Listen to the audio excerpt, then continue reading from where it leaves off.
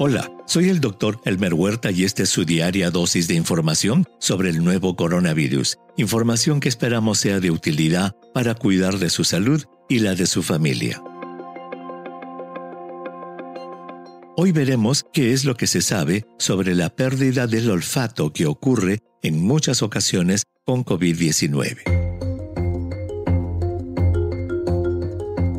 Uno de los síntomas más comunes y distintivos de COVID-19 es la pérdida del sentido del olfato, generalmente acompañada por la pérdida del sentido del gusto. La pérdida del olfato se puede presentar durante varios puntos de la enfermedad y aunque no afecta a todos los contagiados, su duración es variable, pudiendo demorar de algunas semanas a varios meses. Por razones desconocidas, la pérdida del olfato como síntoma de COVID-19 es menos frecuente en poblaciones asiáticas y mucho más frecuente en poblaciones occidentales, calculándose que afecta al 44% de personas que sufren la enfermedad en el mundo. Un estudio europeo publicado el 5 de enero en el Journal of Internal Medicine encontró que los pacientes con casos leves de COVID-19 tenían muchas más probabilidades de reportar la pérdida del sentido del olfato comparados con los pacientes con casos moderados o críticos. Y dando una buena noticia a las personas afectadas, el estudio encontró también que la mayoría de los pacientes recuperaron el sentido del olfato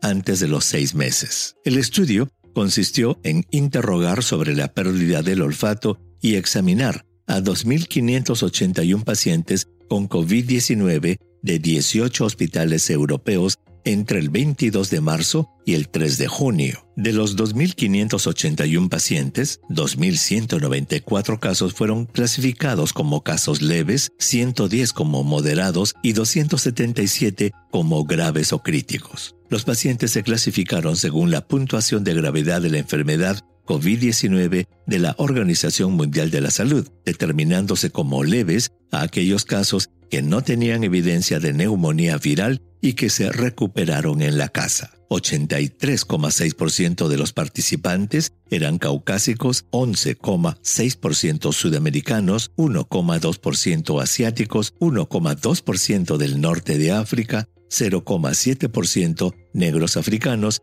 y 1,5% mestizos. Los resultados indicaron que el 85,9% de pacientes con casos leves de COVID-19 perdieron el sentido del olfato en el curso de su enfermedad, comparado con solo 4,5% en los casos moderados y 6,9% en los casos críticos. En cuanto a la duración de la pérdida del olfato, el promedio de recuperación fue de 21 días, aunque el 75% lo recuperó a los 2 meses y el 95% a los 6 meses. El estudio encontró también que por causas desconocidas, los pacientes jóvenes fueron más propensos a sufrir de pérdida del olfato que los pacientes mayores.